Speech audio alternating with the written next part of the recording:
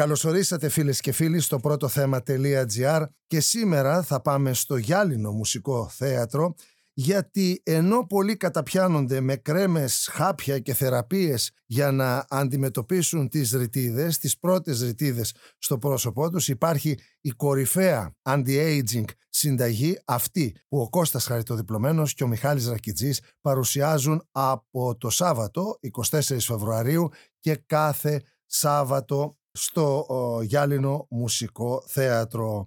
Λοιπόν, Κώστα, καλώς όρισες στο πρώτο θέμα. Καλώς σας βρίσκω, Νίκο, και εσένα και τους ακροατές σας. Λοιπόν, Κώστα, συμβαδίζουμε πολλά χρόνια μαζί με τα τραγούδια σου, ειδικά στη δεκαετία του 80 και του 90, που πραγματικά έλαμψες με την παρουσία σου και με την παραγωγή των τραγουδιών σου, και ερχόμαστε στο σήμερα, όπου μαζί με το Μιχάλη Ρακιντζή, θα έλεγα, και να με διορθώσει αν κάνω λάθος, ένα συνοδοιπόρο σου σε όλα αυτά τα χρόνια να παρουσιάσετε αυτό το anti-aging concept, το best of 90s στο Γυάλινο Μουσικό Θέατρο. Ναι, όπως τα είπες ακριβώς είναι, Νίκο. Συνοδοιπόροι πολλά χρόνια με τον Μιχάλη, κάνοντας μουσική και αρχίζοντας από τα ωραία, όπως λέμε, χρόνια εκείνα που ο κόσμος ήταν πιο ανέμελος, υπήρχε πιο πολύ συναίσθημα, λιγότερα προβλήματα, έτσι, και πολύ αγάπη στον αέρα. Στην εποχή μας αυτά τα πράγματα μας έχουν λείψει και έτσι είπαμε με τον Μιχάλη να κάνουμε ένα πρόγραμμα όπου αυτοί που θα έρθουν θα διακτηνιστούν μαζί μας σε αυτά τα χρόνια, έτσι ούτως ώστε να πάρουν μια συναισθηματική ανάσα, να φύγει το άγχος που έχουν, να νιώσουν καλύτερα, να αφήσουν τα συναισθήματά τους να εκδηλωθούν. Αυτό το πράγμα βέβαια μας κάνει καλό, γιατί ο χειρότερος εχθρός μας εκτός από το χρόνο είναι και το άγχος, η κατάθλιψη και τα προβλήματα. Ο λόγος λοιπόν που έγινε αυτό το πρόγραμμα είναι για να μπορέσουμε όσο και εμείς από την πλευρά μας μπορούμε να βοηθήσουμε τον κόσμο να ξεφύγει από αυτά. Και νομίζω ότι παράλληλα με τον κόσμο, Κώστα, και εσείς οι καλλιτέχνες και οι δυο σας, αλλά και η μουσική που είναι πάνω στη σκηνή, περνάτε καλά. Ξαναρχόμαστε στα χρόνια αυτά, όπως είπες, που ο κόσμος ήταν πιο ανέμελος. Νομίζω δεν θα μπορούσαμε να βρούμε καλύτερη λέξη για να εκφράσει τα 90s. Πιο ανέμελος και με πολλή αγάπη στον αέρα. Μου άρεσε πάρα πολύ έτσι όπως το περιέγραψες. Έτσι ακριβώς ήταν τα χρόνια μας εκείνα. Δυστυχώς τώρα βλέπω πολύ κατήφια στον κόσμο, και επειδή ζω στο κέντρο της Αθήνας και παρακολουθώ τον κόσμο που περπατάει στο δρόμο δεξιά και αριστερά, με το κεφάλι κατεβασμένο είναι ο κόσμος, και νομίζω έχουμε ανάγκη όλο αυτό, όχι μόνο το δικό σας πρόγραμμα, γενικά των καλλιτεχνών, αλλά έρχομαι στο δικό σας να ακούσουμε τραγούδια μιας εποχής που έχει φύγει. Ανεπιστρεπτή ή κάνω λάθος? Στο χέρι μας είναι όλα, πιστεύω, Νίκο. Δηλαδή η εποχή εκείνη, όπως είπαμε, είχε μεγάλη ανεμελιά, πολύ συναίσθημα. Η εποχή σημερινή δεν επιτρέπει να εξελιχθούν πολύ αυτά, γιατί είναι γεμάτη, παιδί μου, πολέμους, γεμάτη, κάνουμε στο περιβάλλον κακό, κάνουμε πολλά πράγματα που μπορούμε όμως εμείς οι άνθρωποι να τα, πιστεύω, να τα συγκρατήσουμε. Ίσως λοιπόν είναι και ένας κόδωνας αυτός που κρούουμε εκεί στο Γυάλινο, ότι παιδιά, κοιτάξτε τι ωραία που ήταν εκείνη η εποχή, ελάτε να ξανακάνουμε τα πράγματα έτσι. Μάλιστα. Έχεις γράψει μεγάλη ιστορία στο ελληνικό τραγούδι, Κώστα, και θα ήθελα να μου πεις, γιατί είσαι ο πλέον ειδικός για αυτό το θέμα, ποιες είναι οι διαφορές πάνω στο ελληνικό τραγούδι του χθες, αν υποθέσουμε ότι είναι το χθες, το 80s και το 90s, με το σήμερα και κυρίως στη δισκογραφία? Θα σου πω, Νίκο, πιστεύω ότι επειδή τότε η δισκογραφία, αν κάποιος είχε ένα ταλέντο, αγαπούσε τη μουσική και ήθελε να κάνει μουσική, τον βοηθούσε.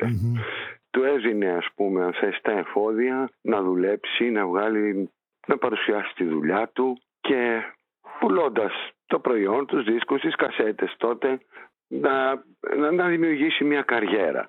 Σήμερα τα πράγματα είναι στημένα πιο πολύ στην εφήμερη, αν θέλεις, επιτυχία. Δηλαδή να κάνω ένα σουξέ για να πάω να δουλέψω στην αγορά, γιατί δεν υπάρχει δισκογραφία πια, έτσι, μην το ξεχνάμε αυτό. Αυτό το σπουδαιότερο. Άρα οι περισσότεροι, ξέρεις, τραγουδιστές, συνθέτες κλπ. Γράφουν για το τώρα, για το σήμερα, να δημιουργήσουν μια επιτυχία, ένα σουξέ, για να δημιουργηθεί άνοιγμα για δουλειά. Αυτό είναι όλη η διαφορά. Ενώ εκείνα τα χρόνια ο κυρίως λόγος που το κάναμε ήταν η αγάπη μας στη μουσική. Πολλοί κατακρίνουν αυτές τις δεκαετίες του 80 και του 90 ότι δεν ήταν τόσο ποιοτικές. Τι έχεις να πεις? Εξαρτάται τι είναι αυτό που ορίζουμε ως ποιοτικό, Νίκο. Τι είναι ποιοτικό τελικά? Για μένα ποιοτικό είναι ένα προϊόν γενικότερα, αλλά και στη μουσική γενικώς, ένα προϊόν το οποίο έχει τη θέση του στην αγορά, με το οποίο ο κόσμος περνάει καλά, για τη μουσική μιλώντας. Αν η μουσική η συγκεκριμένη κάνει τον άλλον να περάσει ωραία, να χορέψει, να διασκεδάσει. Αυτό είναι το ζητούμενο. Αυτό είναι και το ζητούμενο. Έτσι. Για μένα ποιοτικό είναι οποιοδήποτε είδος τραγουδιού δημιουργεί συναισθήματα στους ανθρώπους και τους κάνει να συμμετέχουν. Λοιπόν, επίσης ήθελα να σε ρωτήσω το εξής. Κώστα, είχες μια παύση, μια εποχή πάνω από 10 χρόνια. Όμως διαβάζω ότι στο διάστημα αυτό δημιουργούσες στο στούντιό σου, έφτιαχνες πράγματα. Γιατί αυτή η εποχή και τα πράγματα τα οποία έφτιαξες έφτασαν σε εμάς, θα φτάσουν σε εμάς? Να σου πω, Νίκο, μετά από χρόνια πολύ εντατικής δουλειάς, γιατί μην ξεχνάς ότι άνθρωποι, ας πούμε, σαν και εμένα, που πρέπει να γράψουν τα τραγούδια, να τα ηχογραφήσουν στο στούντιο, να τα ενορχιστρώσουν, να τα τραγουδήσουν, να βγουν σε εκπομπές να τα διαφημίσουν, να βγουν στην αγορά να τα τραγουδήσουν στον κόσμο, που τότε, όπως θυμάσαι, ήταν καθημερινή η λειτουργία των κέντρων διασκέδασης. Έτσι είναι. Δευτέρα Κυριακή ακατάπαυστα. Ακριβώς. Ένας άνθρωπος, δηλαδή, κάποια στιγμή λέει, όπα, νιώθω πως εξαντλώ τα όρια μου, χρειάζομαι λιγάκι ξεκούραση, ένα διάλειμμα. Αυτό το κάνουν πάρα πολλοί καλλιτέχνες, πιστεύω, και στο εξωτερικό, όπου και εκεί τα πράγματα είναι πολύ εντατικά, δουλεύουν πολύ εντατικά, γιατί είναι μεγάλη αγορά τους και χρειάζονται κάποια διαστήματα, αν θες, να ξαναγεμίσουν την μπαταρία τους και να ζήσουν λίγο, να ευχαριστηθούν και τα κοντινά τους πρόσωπα που αγαπάνε, με την οικογένειά τους, τα παιδιά τους. Εγώ είχα την ευκαιρία να περάσω πολύ χρόνο με τα παιδιά μου όταν σταμάτησα και είπα, όπα, θα σταματήσω κάποια χρόνια. Το οποίο πιστεύω ήταν πολύ πολύ καλό. Λοιπόν, τώρα ανέφερες τα παιδιά σου και μοιραία θα την κάνω την ερώτηση αυτή για να πάρω πάλι τη λέξη που μου άρεσε για την ανέμελη δεκαετία του 90, ότι σήμερα βλέπουμε γύρω μας να συμβαίνουν πολλά γεγονότα με καταιγιστικό ρυθμό, Κώστα, και το έλεγα και σε άλλες συνεντεύξεις με καλλιτέχνες που έχουν παιδιά, γιατί και εγώ έχω μια κόρη, αλλά εμένα είναι στην ηλικία των 30 ετών, ότι ό,τι και να ακούσουμε, όποια είδηση και να ακούσουμε, αμέσως αντανακλά στα παιδιά μας. Τι γίνεται εδώ σχετικά με τα παιδιά μας. Ανησυχείς με όλο αυτό το ζωφερό τοπίο γύρω μας σε σχέση με τα παιδιά σου? Σε τι κόσμο θα μεγαλώσουν? Κοίταξε, τα παιδιά μας είναι πάντα εκεί. Πάντα από μικρά αρχίζουν και καταλαβαίνουν, αρχίζουν και παίρνουν τα μηνύματα της κοινωνίας, είτε από την τηλεόραση, είτε από το σχολείο, είτε από το πανεπιστήμιο και τα σημάδια των καιρών. Αρκεί όμως να έχουμε μια καλή επικοινωνία με τα παιδιά μας και εμείς, ούτως ώστε σε ορισμένα θέματα που δεν μπορούν να τα κατανοήσουν ίσως όπως θα έπρεπε, να τους δώσουμε, αν θέλεις, την ευκαιρία να δουν το θέμα όπως πρέπει. Αν οι γονείς, πιστεύω, καταφέρουν τα παιδιά να τα καθοδηγούν, χωρίς όμως να τα εξαναγκάζουν. Έτσι. Όχι να τα εξαναγκάζουν. Απλώς να τους δίνουν κάποιες συμβουλές. Με ωραίο τρόπο και με έναν τρόπο που να το καταλάβει το παιδί. Πιστεύω ότι εκεί δεν θα υπάρχει κανένα πρόβλημα, ότι τα παιδιά θα μεγαλώνουν όπως πρέπει και θα γίνονται χρήσιμα μέλη μιας κοινωνίας, ας πούμε, καλύτερης. Τα παιδιά σου τραγουδούν τα τραγούδια σου? Τα παιδιά μου τώρα, ξέρεις, πάντα σαν παιδιά τραγουδούσαν. Ο γιος μου έπαιζε κιόλας, είχε ένα συγκρότημα, αλλά τελικά ο δρόμος που ακολούθησε ήταν ο δρόμος των επιχειρήσεων. Πολύ καλά έκανε. Με την έννοια ότι. Γιατί είναι μια χαρά. Ναι, το λέω με την έννοια ότι έκανε αυτό που ήθελε, όχι. Ακριβώς, εφόσον εκείνη κατέληξε. Αυτό ήθελε, αυτό έκανε. Η κόρη μου το ίδιο. Έχουν τις δουλειές τους. Δόξα τω Θεώ, είναι πολύ καλά παιδιά και είμαι πολύ χαρούμενος και ικανοποιημένος γι' αυτό. Και άρα να πρόσφατα μου χαρίσανε και ένα γκονάκι η κόρη μου. Πώς θα έγινες παππούς? Έγινα λοιπόν και παππούς, το βιώσαμε και αυτό. Ναι. Λοιπόν, πραγματικά, ξέρεις, Γιατί πολλές φορές με ρωτούν και εμένα, έγινες παππούς? Όχι, δεν έχω γίνει ακόμα. Ξέρεις, είναι ένα σημείο κρίσιμο για μας όταν ακούς ότι έγινες παππούς, έτσι δεν είναι? Ακριβώς, είναι ένα φυσικό στάδιο της ζωής ενός ανθρώπου. Ναι. Άλλωστε εμείς έχουμε το anti-aging φάρμακο, τα τραγούδια τα δικά σας, και νομίζω ότι κάθε ηλικία, κάθε εποχή στη ζωή του ανθρώπου είναι υπέροχη, αρκεί να φροντίζει να είναι ευτυχισμένος και αυτός και η γύρω του. Κώστα, ακριβώς. Ανάμεσα στις πάρα πολλές επιτυχίες τις οποίες μας έχεις χαρίσει, διάλεξα να ακούσουμε για το τέλος το «Καίγομαι». Έχεις αντίρρηση? Καμία, και ήταν ένα από τα πρώτα κομμάτια μου που αγάπησε ο κόσμος. Πολύ. Με το συγκεκριμένο δίσκο που έγινε και χρυσός. Εδώ είναι και η στιχή και η μουσική δική σου, αλλά στους στίχους έχει συμπράξει ο Γιώργος ο Μίτσικας. Ακριβώς.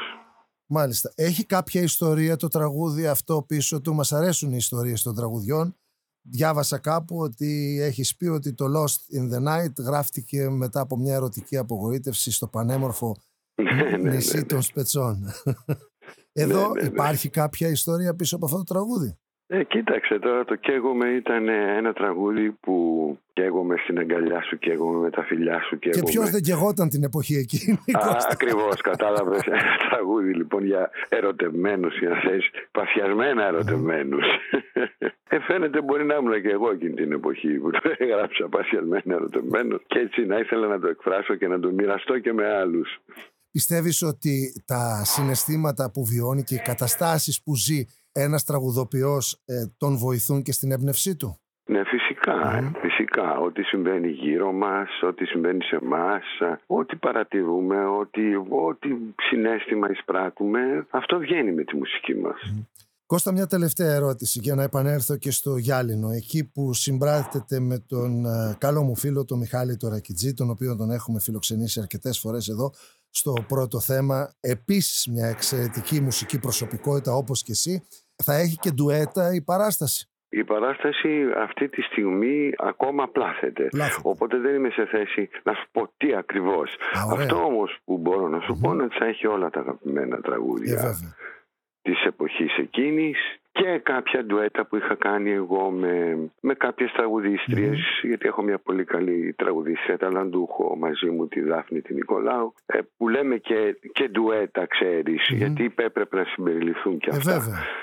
Οπότε θα είναι ένα πολύ ωραίο ταξίδι σε εκείνη την εποχή. Μάλιστα. Είπα το ωραία πριν, διότι καταλαβαίνω ότι θα γίνουν και αυτοσχεδιασμοί επί σκηνής, αφού το πρόγραμμα ακόμα πλάθεται, και με δύο καλλιτέχνες σαν και εσένα και τον Μιχάλη, νομίζω ότι αυτό είναι αναμενόμενο.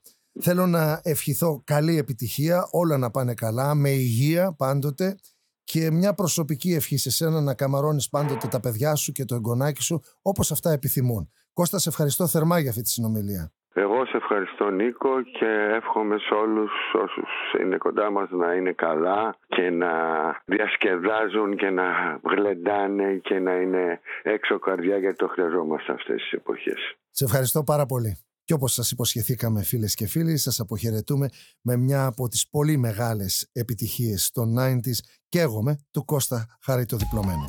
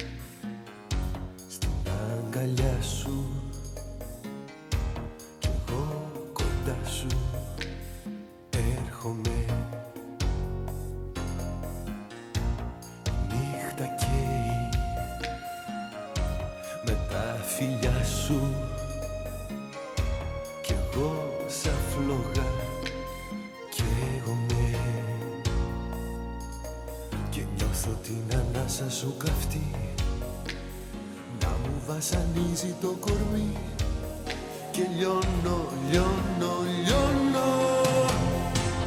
καίγομαι στην αγκαλιά σου, καίγομαι με τα φιλιά σου, καίγομαι χίλια κομμάτια γίνεται η ζωή μου και το κορμί μου, καίγομαι στην αγκαλιά σου, καίγομαι με τα φιλιά σου, καίγομαι χίλια κομμάτια γίνεται η ζωή μου και το κορμί μου, καίγομαι.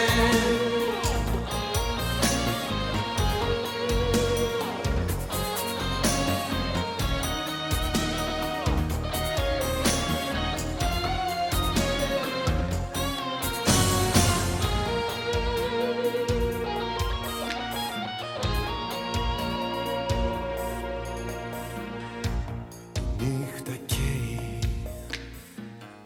στο πύρετό σου κι εγώ κορμί σου γίνομαι.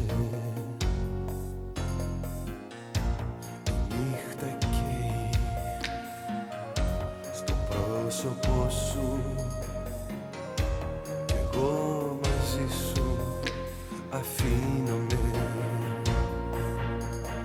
Και νιώσω να μου φεύγει η ζωή, με κες όπως η φλόγα το κερί και λιώνω, λιώνω, λιώνω.